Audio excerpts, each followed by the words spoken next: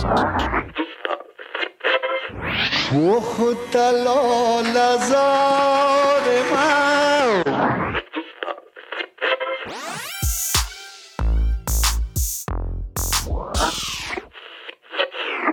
Samivara Network. Salam, salam, ishtanin, singe. Welcome to the Samivara Network. My name is Nura. And I'm Dawoud, aka Diz.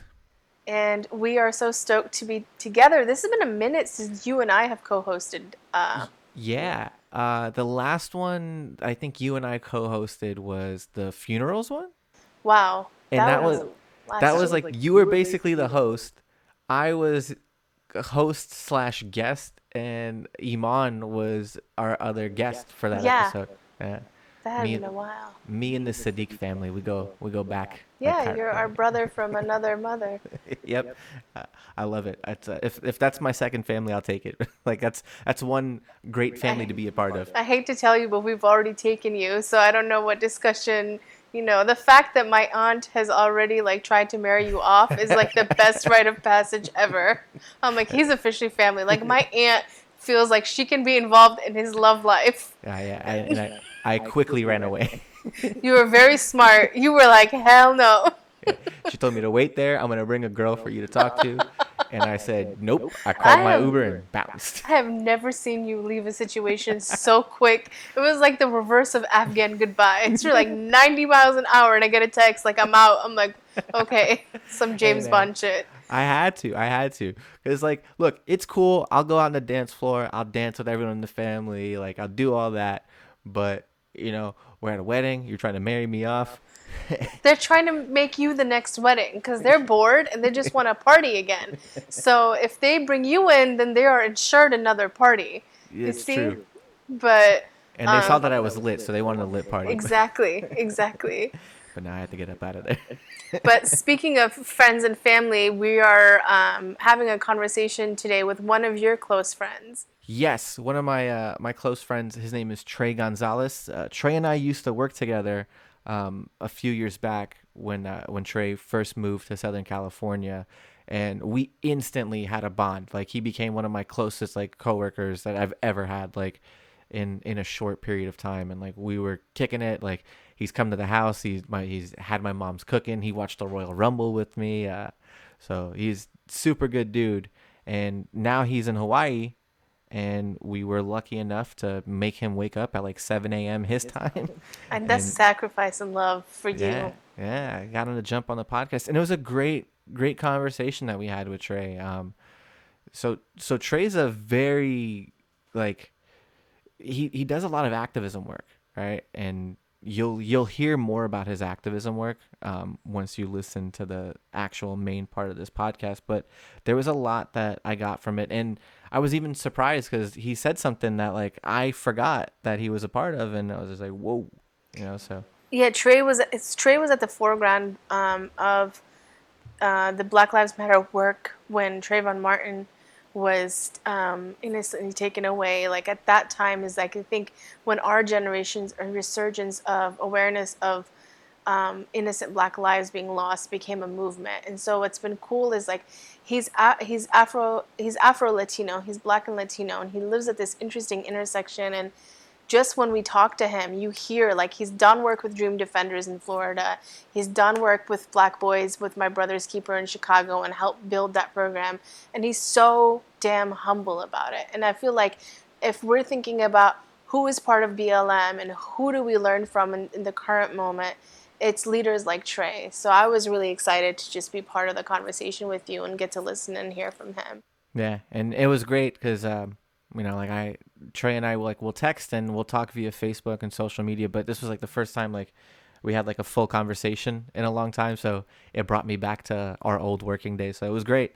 But I hope you guys enjoy the podcast. We enjoyed recording it. So without further ado, we're going to go into our conversation with Trey.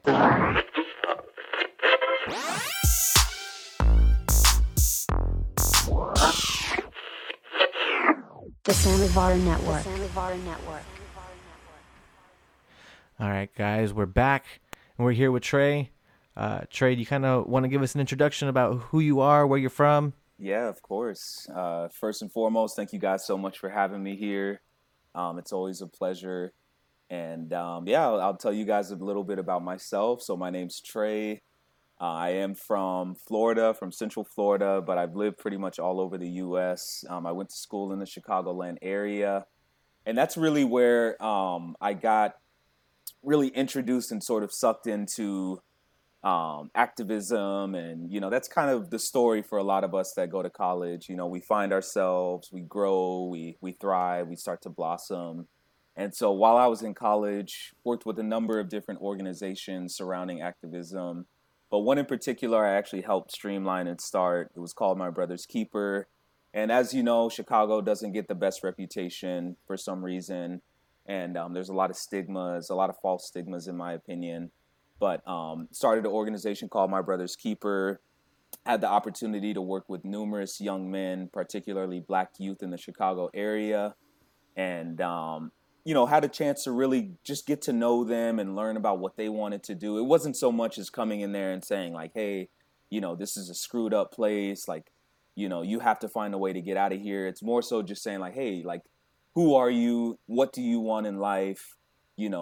This is who we are. We just want to provide a support system. We didn't want to be an entity that came in there and tried to change anything, because in my opinion, like, we appreciate the South Side of Chicago. We appreciated the West Side. Like, that is a very unique place. And to be honest, I really wouldn't want to see it change too much culturally. And so that's what we really focused on. And in that, the organization grew. It's still active to this day, 10 years later. It's part of the And, Obama Foundation now, right? I was about to say, isn't this the Barack Obama initiative? It is part of it. It's a chapter within that. But yeah, it's been really good to be a part of that, and just to see it continue, because you graduate and life happens, but it's good to see that people saw the value within that, and they definitely kept it going. And then after that, after school, I returned. Well, actually, let me back up a little bit. So while I was in college, Trayvon Martin was killed, unfortunately, by George Zimmerman, and that actually just started and sparked a movement, not only in the Florida area, but really throughout the U.S. But in Florida in particular, it really created this large flame. And in South Florida and Central Florida, pretty much a ton of Black youth, in college, out of college. I guess you could say a lot of young Black and a lot of young minority millennials got together, and we literally marched to the Florida State Capitol in opposition of the way that things were being handled, and Stand Your Ground was just written atrociously, and we were all so passionate. We were all a little bit nervous at first, because we're like, man, like, why is nobody talking about this? Like, why are we as young people the only ones that seem to be showing passion? But we were able to unify, so many individuals from so many different walks of life were able to unify. And the Dream Defenders actually was birthed thank you to that situation, that gross injustice that occurred. And we actually occupied the Florida State Capitol for around 30 days. And it garnered a lot of attention. That's really what put Dream Defenders on the map. And ever since that, Dream Defenders has really been on the ground in every single case of injustice. It doesn't matter if you're white, it doesn't matter if you're Black. We've been pretty much everywhere. And in Florida in particular, I don't know, there's so many injustices. I know a lot of people, see Florida as being such a crazy place, but in reality, it really is. It's one situation. I know I just said that Chicago gets such a bad stigma, but the stigmas in Florida are 100% true. And a lot of that, I'd say probably a good 90% of it stems from the leadership and from the politics and from the laws that are just so grossly, against and targeting people of color, and especially Black and brown youth. And so the fact that Dream Defenders was able to grow out of that, and me, I think at the time I was like 22 or 21. I was inspired. I was with so many like-minded individuals, and I learned so much about so many different other cultures, and I learned so much about laws and so much about politics, and how this stuff is so I guess rigged against us, and it's great to see that people can have the power. I think that's what Dream Defenders really relies on, is inspiring people and helping people to realize that we as a people really do have the power to make change and to inspire and to teach. And so after that, I helped really streamline and start the Dream Defenders Tampa organization. That's where I'm from. I'm from the Tampa Bay area. And so Dream Defenders was started in Miami. If you're not too familiar with the state of Florida, Tampa and Miami are about a good 4 hours apart. But starting the Dream Defenders Tampa organization really helped the organization sort of move out of that South Florida toehold into an entirely new market, which focused on the Tampa Bay area as well as the Orlando area. And there is a Dream Defenders Orlando chapter as well, and a Dream Defenders Tallahassee organization now. So pretty much we've dominated the entire state of Florida, and it's been really good. We were in Ferguson, we've been to Palestine. Y'all went to Palestine? Yeah, the organization has been to Palestine. There was a how did that come about? Like, what was that? That's different than the BLM Ferguson trip to Palestine, yes. Or is that the same? Well, so I think there was a few different entities that were there, but I know that there were representatives that were with Dream Defenders as well as with the actual Black Lives Matter initiative that were there on the ground. I think it was sort of like a trip to just really, really sort of unite, the movements together, the Black and brown movements together. And the imagery that just came out of there, Phil Agnew, he was actually one of the co-founders of Dream Defenders. He was there, and Steve Pargett was there. There were a few other individuals that were there, and just some of the imagery that came out of there. And people were shocked. Like, people were like, why are you guys in the Middle East? Like, this has nothing to do with us. Now, this is obviously people that aren't, within the movement or within the community saying this, but people were just so stunned because they just didn't think that Dream Defenders was aware enough to recognize the global injustices taking place, and in particular, the inherent genocide that has been taking place there. We had no choice since the 40s. Yeah, we had no choice but to actually arrive there and arrive in solidarity. And it wasn't just for images. It wasn't just for imagery.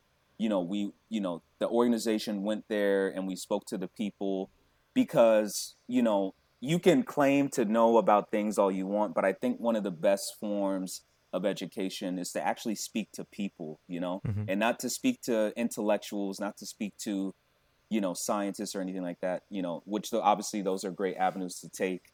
But I feel like it's very important to speak to the people that are there and that have been there for literally their lifetime. They've been experiencing that treatment for a lifetime.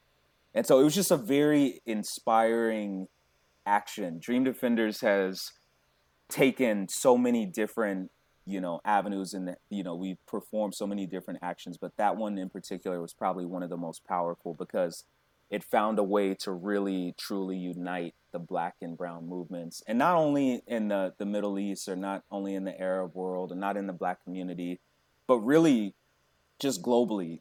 Dream Defenders has openly spoke about, the injustice and tyranny that has happened here in Hawaii surrounding the Kanaka, and, the stealing of Mauna Kea, which was literally one of the most sacred places, not only for Hawaiians and not only for Polynesians in the Kanaka, but really worldwide. And so it's just, Dream Defenders is an amazing organization. I'm not here to plug it or anything like that, but it truly is an organization. And there are numerous organizations out there that we've worked with, but Dream Defenders is one organization that is very special. And it's actually kind of sad. This is where I'm going to continue to sort of talk about my journey, but a lot of us have gotten older and we've sort of had to pass on the torch. But I learned a lot through organizing with Dream Defenders, and it was very special to be able to lead action and to be able to actually share our stories. And at one point in my time with Dream Defenders, I was actually one of the communications reps. So I would be the one that would be speaking on news and media. And it would just be so interesting to go back and watch the interviews, because literally they would only focus on like one piece of what you say, when in reality, like, they don't want people to see what's really going on. You know, they just pick and Yeah. choose what they want the people to I hear. And that's what I'm curious about, is sort of like, what do you think in terms of that moment too? Is like, you are sharing all these things and then they only pull out one piece.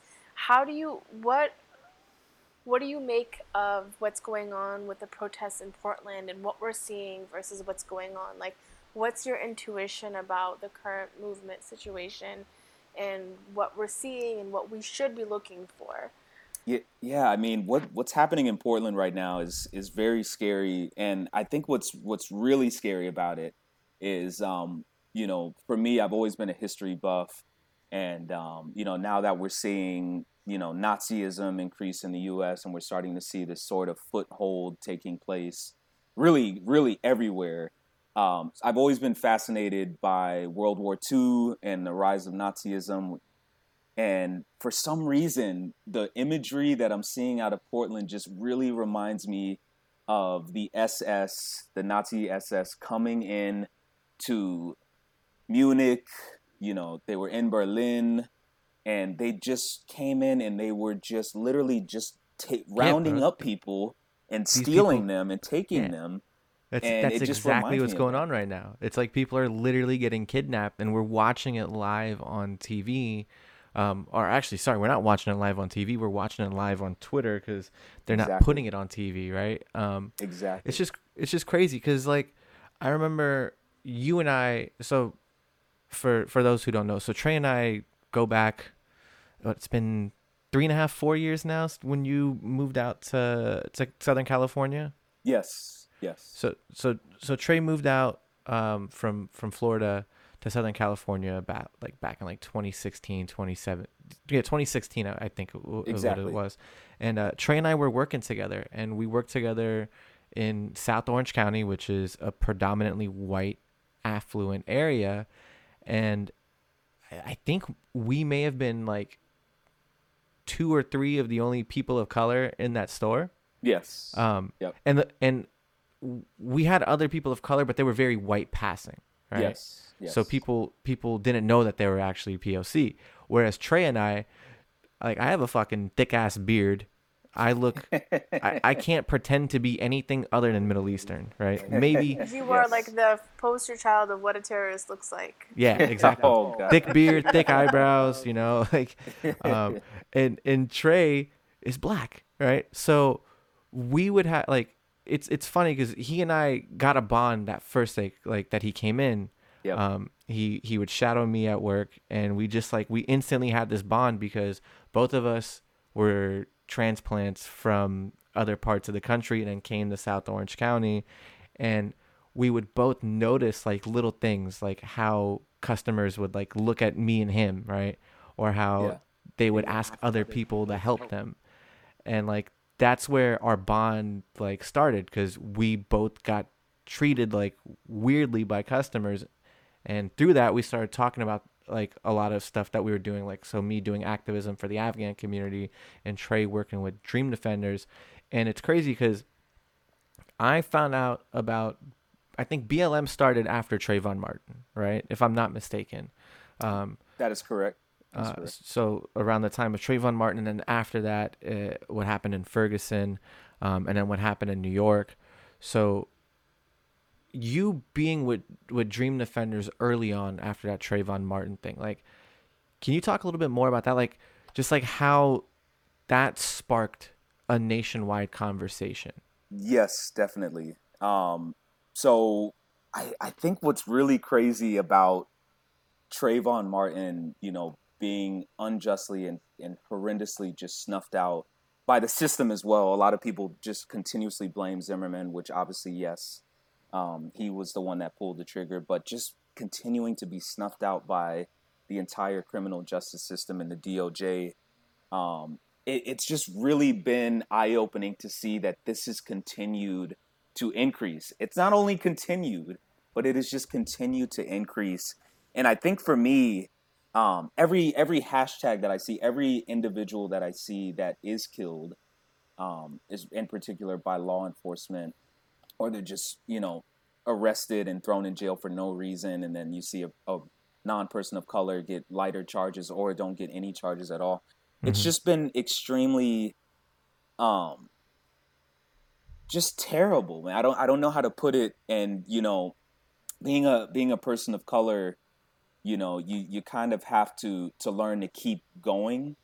It's like literally shoveling sand against the tide. And continuing to see these hashtags is obviously very depressing and very saddening. But I think what's been most empowering is learning and understanding that this movement has grown. It truly has, and it's grown because of organizing, and in particular, every single entity that I've met, every single organization has been led by Black women in particular, and women of color, and that's been probably the most empowering, because obviously, I've worked in corporate America where you don't see any leadership by any Black women of color, at least every organization that I've worked with. So it's been super empowering to see women of color that have literally steered this movement in the directions that it's needed to take. And I think that's honestly a discussion that we all should have, is where are we truly headed as a country, because obviously we don't have any leadership that is doing so. We have a few flashes of individuals such as AOC, or AOC, a lot of individuals that are in Washington that can make a difference, but we need to find our identity. And I think that's what the movement has really helped to do for a lot of people, a lot of different organizations. And but it's just been sad, to see the continued hashtags. And I think what hit me the hardest out of everything was definitely Trayvon Martin. Not Trayvon Martin, Tamir Rice. To see, the video and to see that come out, I assumed, this was obviously a false assumption, but I assumed that one video would spark a change within everybody. White people, Black people, Hispanic people. I just anticipated that being the singular moment in this country and in this movement where we could all come together and realize that this is all jacked up. This is all messed up. Like, it was literally a state-sanctioned drive-by on a child. And I literally just saw people saying, like, he deserved it, like he shouldn't have been out there. All horrendously bad things, And even hearing those things from people within the community, within the Black community, saying and justifying his death. So I definitely feel like there have been a lot of moments where, you just feel defeated and, it feels terrible. But I have also seen so many great examples of the movement growing and the identity continuing to formulate. And it's been really beautiful to see. You made me think of this quote that Robin D.G. Kelly said. He wrote, I think it was after the death of Eric Garner. He said, we all know the names and how they died, and he lists the names. Eric Garner, Kajimi Powell, Mike Brown ad infinitum. And he says, like, they were unarmed and shot down by police under circumstances for which lethal force was unnecessary. Yes. And the thing that, like, stuck with me is he goes, we hold their names like recurring nightmares, accumulating the dead like ghoulish baseball cards, except that there's no trading, no forgetting, just a stack of dead bodies that rises every time we blink. Yes, 100%. That literally gave me goosebumps here. It did. Yeah, like, it's because we're still seeing it, right? Like, Trey, like, you started this workout, like, it was 10 years ago, right? Yeah. Or close to 10 years ago when everything started.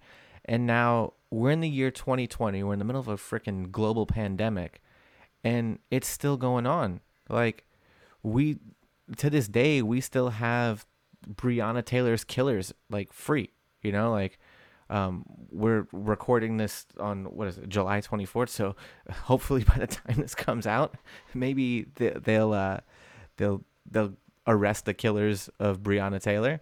But like this is still an ongoing issue, and like you said, you thought Tamir Rice would be the point of like, all right, this is wrong, we need to change it.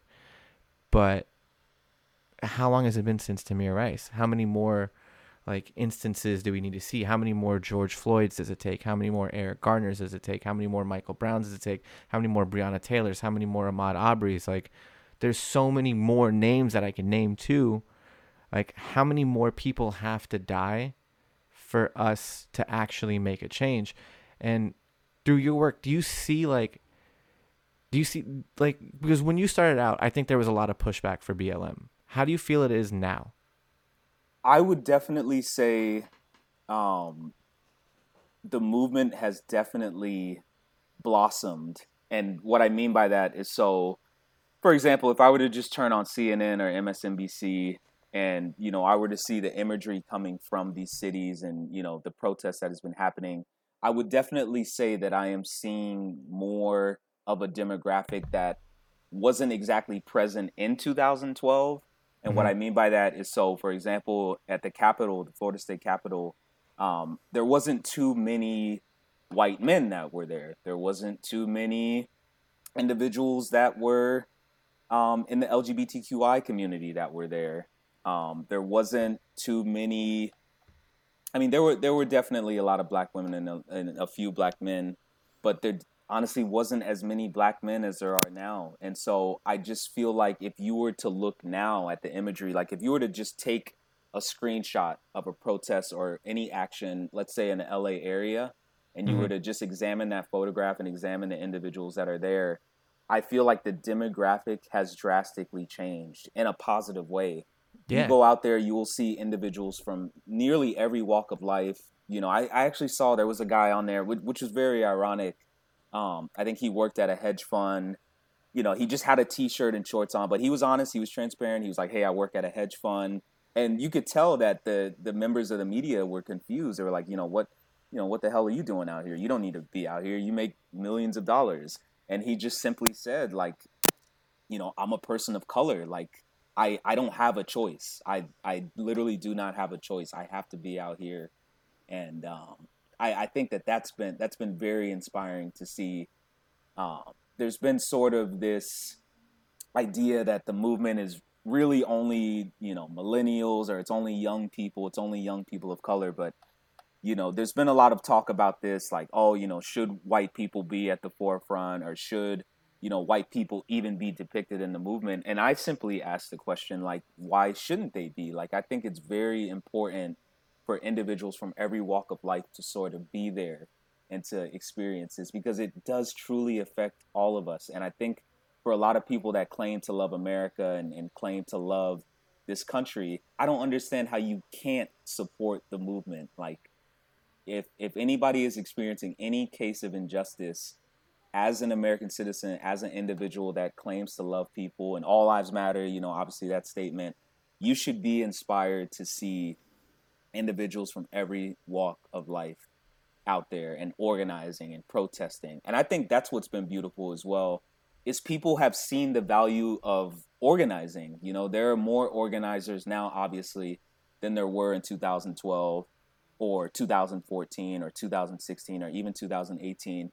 I would say the numbers have probably tripled now. And, when we think of organizing as a idea or as a philosophy, organizing isn't just the act of, hey, this is what we're going to do, this is when it's going to take place. It's a lot deeper than that, because you have to also figure out how to move and how to shake, because you have so many different entities out there that are against you. And, we're seeing that in Portland now, where activists are literally being sought out by this Gestapo SS-like, entity. I don't even think it's law enforcement, but we'll probably talk about that a little bit later. But seeing them literally just snatched off the street just for being an organizer, just for being an activist, like, in America, which claims to be a free country and, claims to love the Constitution so much. Yeah. It's just very crazy to see. I think that's been the powerful thing with BLM is it brings to light for our generation what maybe people our parents' generation knew that this kind of movement building is a threat to the state, and the I think the incredible thing with BLM is that there are so many. There's not one personality that's like the face. Like the face is multitudes of people, and so they can't take you down if it's a movement that's like nationwide, right? Exactly. And that's been really powerful to see, right? It's not personality driven the way. I mean, who knows how people will paint it 20 years from now, but and it's caught on. Like the fact that like these corporations are saying Black Lives Matter is really been shocking to me. Like I was telling Trey, you and Diz before the call about Peloton. The Peloton bike has a hashtag Black Lives Matter. Their instructors talk about it, and Wow. it's become so. I'm like this has gone mainstream. Like I get a little skeptical when I see corporations doing it because I'm like I feel like they're just trying to make money off of it sometimes. Yep. But Yep. also the fact that it's caught on enough where they they are investing in saying this, I think is really interesting. I think so. And actually, thanks for bringing up the companies and organizations. I don't know if you guys saw, but there was a picture either yesterday or a couple of days ago. Fenway Park in Boston put a What? huge Black Lives Matter banner Get out. on the side. Now, for anybody out there that knows baseball or knows the city of Boston or knows Fenway, that is hands down one of the most, and I hate to say this, it's one of the most racist environments Absolutely. on the planet. Not in the U.S., but on the planet. They've repeatedly thrown banana peels in the outfield towards black players. They have made like monkey chants and ape chants. They pounded their chests. So like we're talking about an organization that has a fan, I guess, alliance that does not like black people historically. That's a fact. Mm-hmm. I respect Boston. I respect the Red Sox, but historically they just do not really like black people. I think probably the only black person that they really care about would probably be David Ortiz, who at times has kind of denied being black, but that's a whole nother discussion. So I think that was such a powerful message. And it's weird. If you get on Twitter right now and just type in Fenway Park, blah, blah, blah, you will see that their fans are livid. I think there was one guy in there, he was saying, like, oh, I've been a season ticket holder for 30 years. That's coming to an end now. And it's like, dude, this is big stuff. When you have Fenway Park putting a massive sign up there. And if you're unfamiliar with Fenway Park, too, it's right alongside an interstate in Boston. So everybody is going to see it. If you live on the north side, if you live on the south side, you are going to see that banner. So it's been very powerful and inspiring to see these companies. But yes, like you said, there's a lot of performative action that's out there, and yes, they're trying to appeal, to their shareholders by continuing to have money streaming in. But I do feel like there are some entities out there that do genuinely care, and I can't believe I'm saying this, but I think the Boston Red Sox might be one of those organizations because that's a powerful statement. But see, you brought up like people talking about, well, I was a 30-year season ticket holder for the Red Sox, and no longer. Why? You've done this activism, right? Yes. Doing the activism, you've probably faced like counter protests, right? Oh, all the time. Why do you think it is that like people are so fragile when like you're out there protesting? Like what brings this fragility? Like, because you've been around like this country a lot, right? Like, Yep. I told Nura this before we started recording, but Trey is one of the people that like have, when I say he has lived everywhere, this man has literally lived everywhere. like he's been all around this country. He's seen all sorts of people. So, like, and you've done activism work. Like, why do you think that these people are getting so fragile now? Like, what is it that they think they're losing, or like, do you have an opinion on it, like, or some thoughts, or heard anything from people? So I think it's a few things. It's I guess you could say a proverbial cocktail, a toxic cocktail. And what I mean by that is I feel like a lot of it is the media, in particular right-wing media. A lot of it is just a fear, a deep-seated fear that people have of change. And a lot of it is a false sense of American patriotism. And maybe it's Mm-hmm. not a false sense, maybe it's just real. And so let me kind of break down each of those things.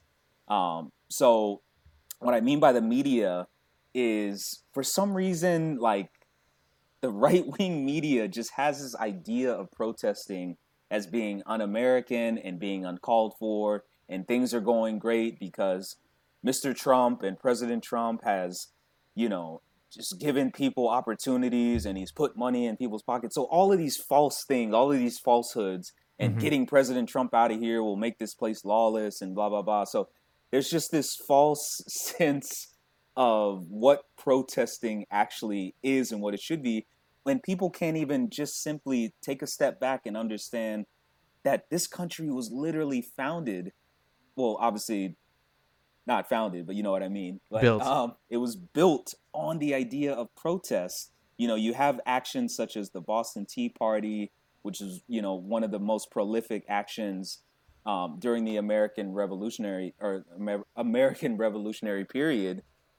And for people not to understand that simple aspect, it just goes to show that there is really some false ideas of what being American really is and what the American identity is. Mm-hmm. And I don't know. So, for example, I live here in Hawaii. I know this kind of highlighted that I live everywhere. So I live here in Hawaii, a place which you wouldn't really think, you know, doesn't care about protests. A place that literally has protested at Mauna Kea for the last, I'd say, 6 years. Mauna Kea, by the way, is a protected mountain and a protected ground here in Hawaii that Mm-hmm. is being stolen by America, even though it was written down on paper that this place would always be in the possession of the Kanaka and the Native Hawaiians, but it's actively being taken to this day. So a place that truly has protested for years, for literally Mm-hmm. its entire existence.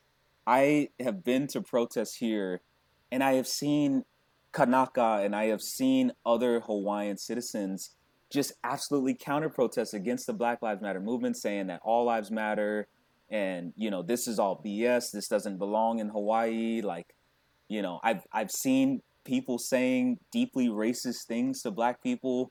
You know, I got called the N-word, you know, I don't mean to veer off, but I got called the N-word at my job, and the guy threatened to literally kill me and shoot me if he saw me again at my job. So when people, you know, think that it's just, you know, white people doing this, it's obviously not the case. You know, it's happening within people of color, but it's just this false idea of protesting somehow being a negative thing.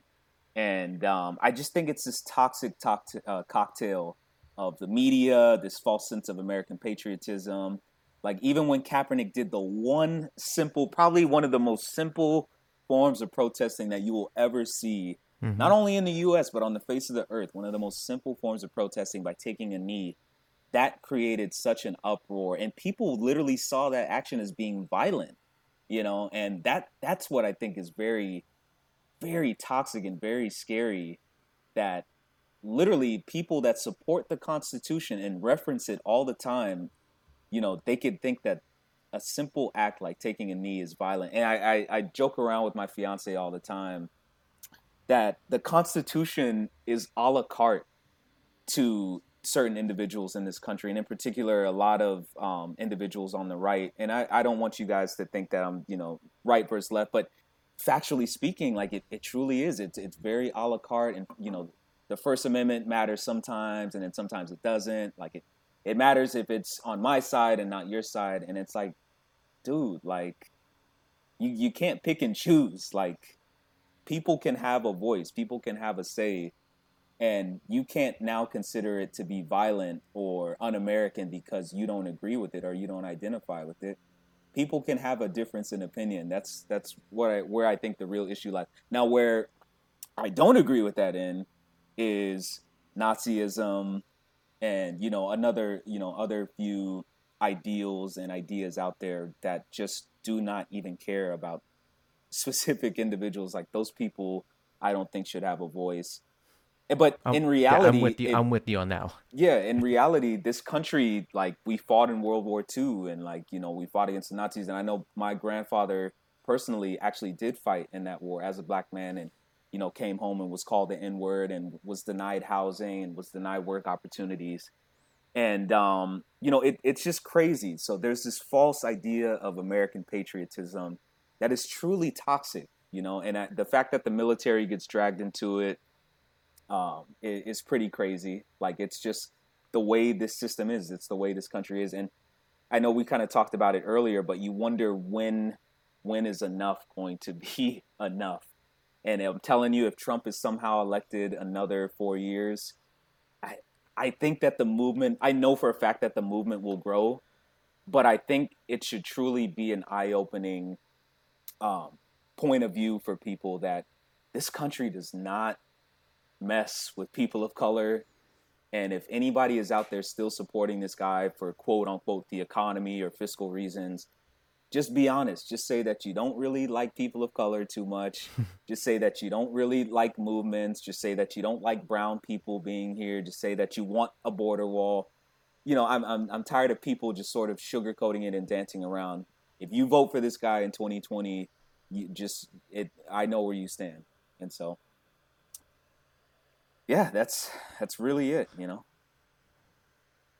And um, so me being a non-black person of color, right? Um, I I want to do more, right? Because let's be real, even though I'm a person of color, I'm still kind of seen as white in this country, right? I'm very like I'm not white passing to the extent that Right. like some other people are, but I am white passing, right? I've never been pulled over for driving while Muslim, right? Right. Right. Like that's not something that's gonna happen to me. But I know like I'm also seen somewhat as a model minority. I know Nura, you touched on this with your work, right? That you said Asians are seen as like the Oh, the main. racial triangulation. Yeah, like Yes. minorities are pitted against each other. Like Yeah, 100%. the they're very much the system. Like that at the top there are the whites, the bottom is always black folks. But then with Asian Americans, they're kind of like treated like this model minority. Like, oh, you're smart. It emasculates Asian men because they're not seen as like, that dehumanizes them, but it puts them above black folks. So it creates this tension, and then you see like problems like in LA, you have like black Korean issues, or in New York City with the bodegas, there was like issues amongst like black residents and then the Korean grocery store owners. And so a Yes. lot of it though was very intentional because the folks who have written on this, there's a lot of like Asian American activists that write on this. Um, the discussion is like this is like if we pit against each other, it makes it so much easier for those on top to stay on top because everyone else is busy fighting amongst each other.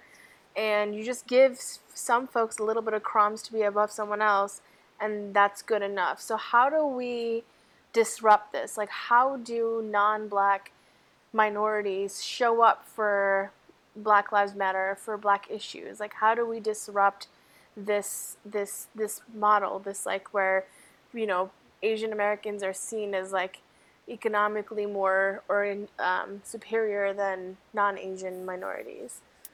I think a great well, one, you bring up some just absolutely outstanding and frankly astounding points. The fact that you are right, like there is this systemic idea of pitting cultures and races against each other that has been utilized for decades now in the US in particular. But I think my fiance and I, we are black. I'm Hispanic as well. I'm Afro Latino, but we are both lighter. So we've been able to acknowledge that we do have light skin privilege, and so even within the black community, that's something that we've had to do. But I think what non-black people can continue to do is just being there. I will never ever tell a non-black person of color, hey, like you need to care about this or you need to be there, because I have had allies that are just there. They just show up there. They're always on time. They're always bringing information to the forefront. But I think, I guess if you wanted to be that individual that does, sort of provide a space for non-Black people, or to know what non-Black people can do, or non-people of color can do, is just continuing to spread the information. And my fiance does it the best. She's always sending out articles. She's always sending out information. And in fact, she has this one friend of hers that we have a feeling is part of, she leans right. I have a feeling her and her husband support Trump. But at the same time, her and her friend, they get along. They find a way to make it work. But I feel like by my fiance sending her articles and information, it's giving her a different perspective. And it's kind of weird. I feel like she's slowly but surely moving her viewpoints left, and that tends to happen once you see gross injustices taking place. And so at the end of the day, the idea isn't to ultimately get everybody on the left that's on the right. That's absurd to think that that's going to solve systemic racism or solve injustices in this country. But I feel like the continued spread of information is so important. And, my fiance and I, we plan on having children. And, I'm sure you guys plan on having children in the future as well. I would say the number one thing that non-people of color, or non-Black people, or non-Black or non-people of color could do is continuing to just educate the youth. And that doesn't just mean your kids. If you have nieces and nephews, talk to them, have a discussion, have a conversation, because they know what's going on. My niece, my fiance's niece, her sister's daughter, she's able to understand what coronavirus is. And she's young. She's only 3. I think she's 3.5. But she's able to understand what coronavirus is. And so by just understanding that concept alone, the kids know what's going on. I guarantee you there's kids out there that are probably saying repeatedly, one of their first words or one of their first sentences might actually be Black Lives Matter. And so that's just kind of the point that we're at. We need to acknowledge and understand that children aren't just kids anymore. There's so much information that's out there, via YouTube or by any of these videos that they're watching. And kids are just, they're knowledgeable. They understand what's going on in the world. They have ears, they have brains, they have minds.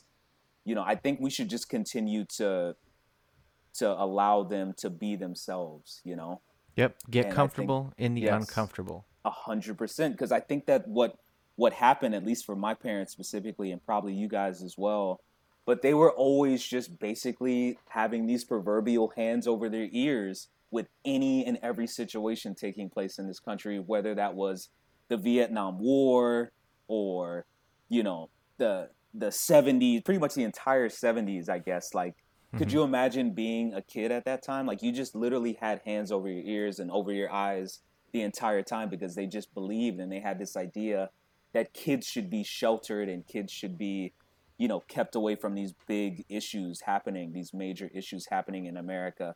And I think the most important thing that we can all do is just, keep our hands down by our sides. If anything, like, be there for our kids. If you have a son or a daughter that's asking questions, I feel like the most terrible thing you could do as a parent is to say, hey, you're too young for this, or this is something we can't talk about, because now you're crippling your child. You're doing them a disservice. They obviously recognize what's happening, so do them a favor and help guide them, help educate them on what's happening. Right, and it's also like it's either you teach them or you let the world teach you before you can. And I think that's part of the issue is like, my brother was in the 2nd grade the first time. He was the darkest toned kid in our class. We were living in Sylvania, Ohio. And so they sent him home. They're like, he keeps drawing gang signs on his notebook. His name starts with an S. My mom's like, that S looks like the Superman S. This kid's not in a gang. He's in the 2nd grade. But the fact that they took his doodling and automatically criminalized it, like, this is some gang sign. What gang is he in? He needs to stop doodling. And then I think it was around the same age when my mom started getting followed home by white folks who would, like, yell at us to go back home because it was in the height of the Gulf War. So we had a couple, like, really scary run-ins where we would get, like, a road rage driver follow my mom because she wore the headscarf. And that's how I learned how crazy white violence is, because I saw people attacking my mom. But I think she was too young, too, at that time to understand we had just moved to the U.S. in 1990 to understand what the hell we moved into and what the racial dynamics were. But if you do have a sense of it, prepping your kids helps, because you just don't know. You could literally be going to the store with your grandma and someone says something to your grandma. Like, you're better off knowing that these type of things are going to happen, as opposed to like being in the store and being like, holy shit, like, what is going on? Exactly, because that's traumatic too. Definitely. So yeah.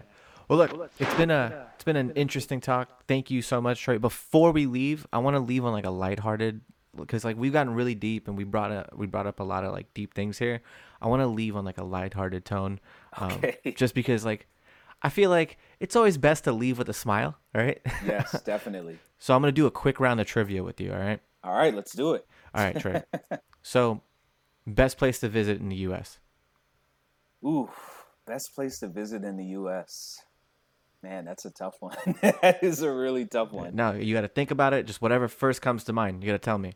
Definitely going to be Southern California for me. Yeah. Okay, I'll take that.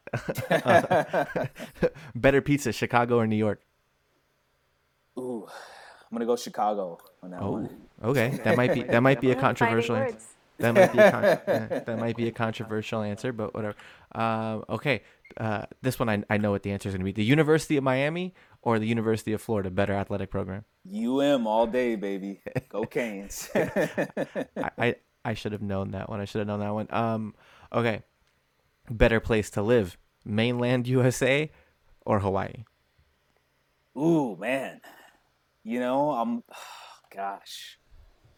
going to say mainland USA, only because you could take road trips different places. All right. And let's see if you become one of Nura's favorite guests or one of her least favorite guests. Oh, boy. The Ohio State University or the University of Michigan? Oh, boy. All right. Somebody's going to hate me, so I'll just out and say it. I'm going to have to say University of Michigan, but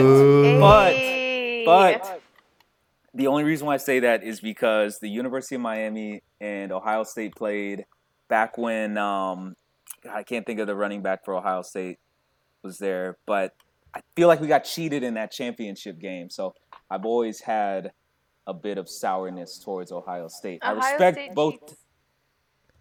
What was that, Nura? So Ohio State cheats, so I'm with you, Trey. It's a team of cheaters. Yeah, look, I hate you both. Yeah, but thank you so much for coming on. It was great hearing from you. Yes, I appreciate it. Well, once this coronavirus is done, we definitely got to plan a reunion trip. Yes, because I missed 100%.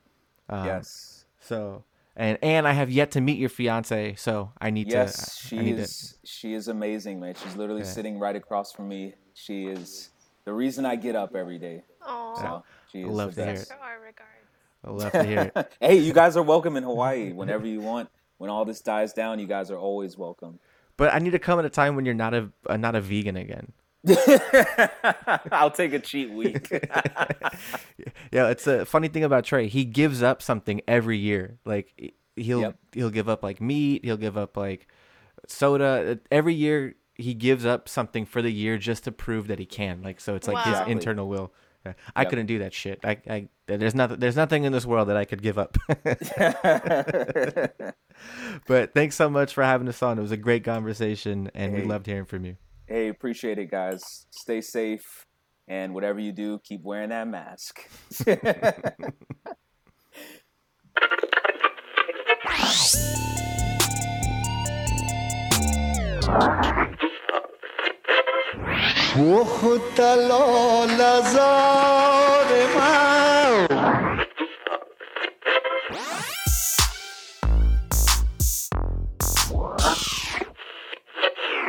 The Samivara Network.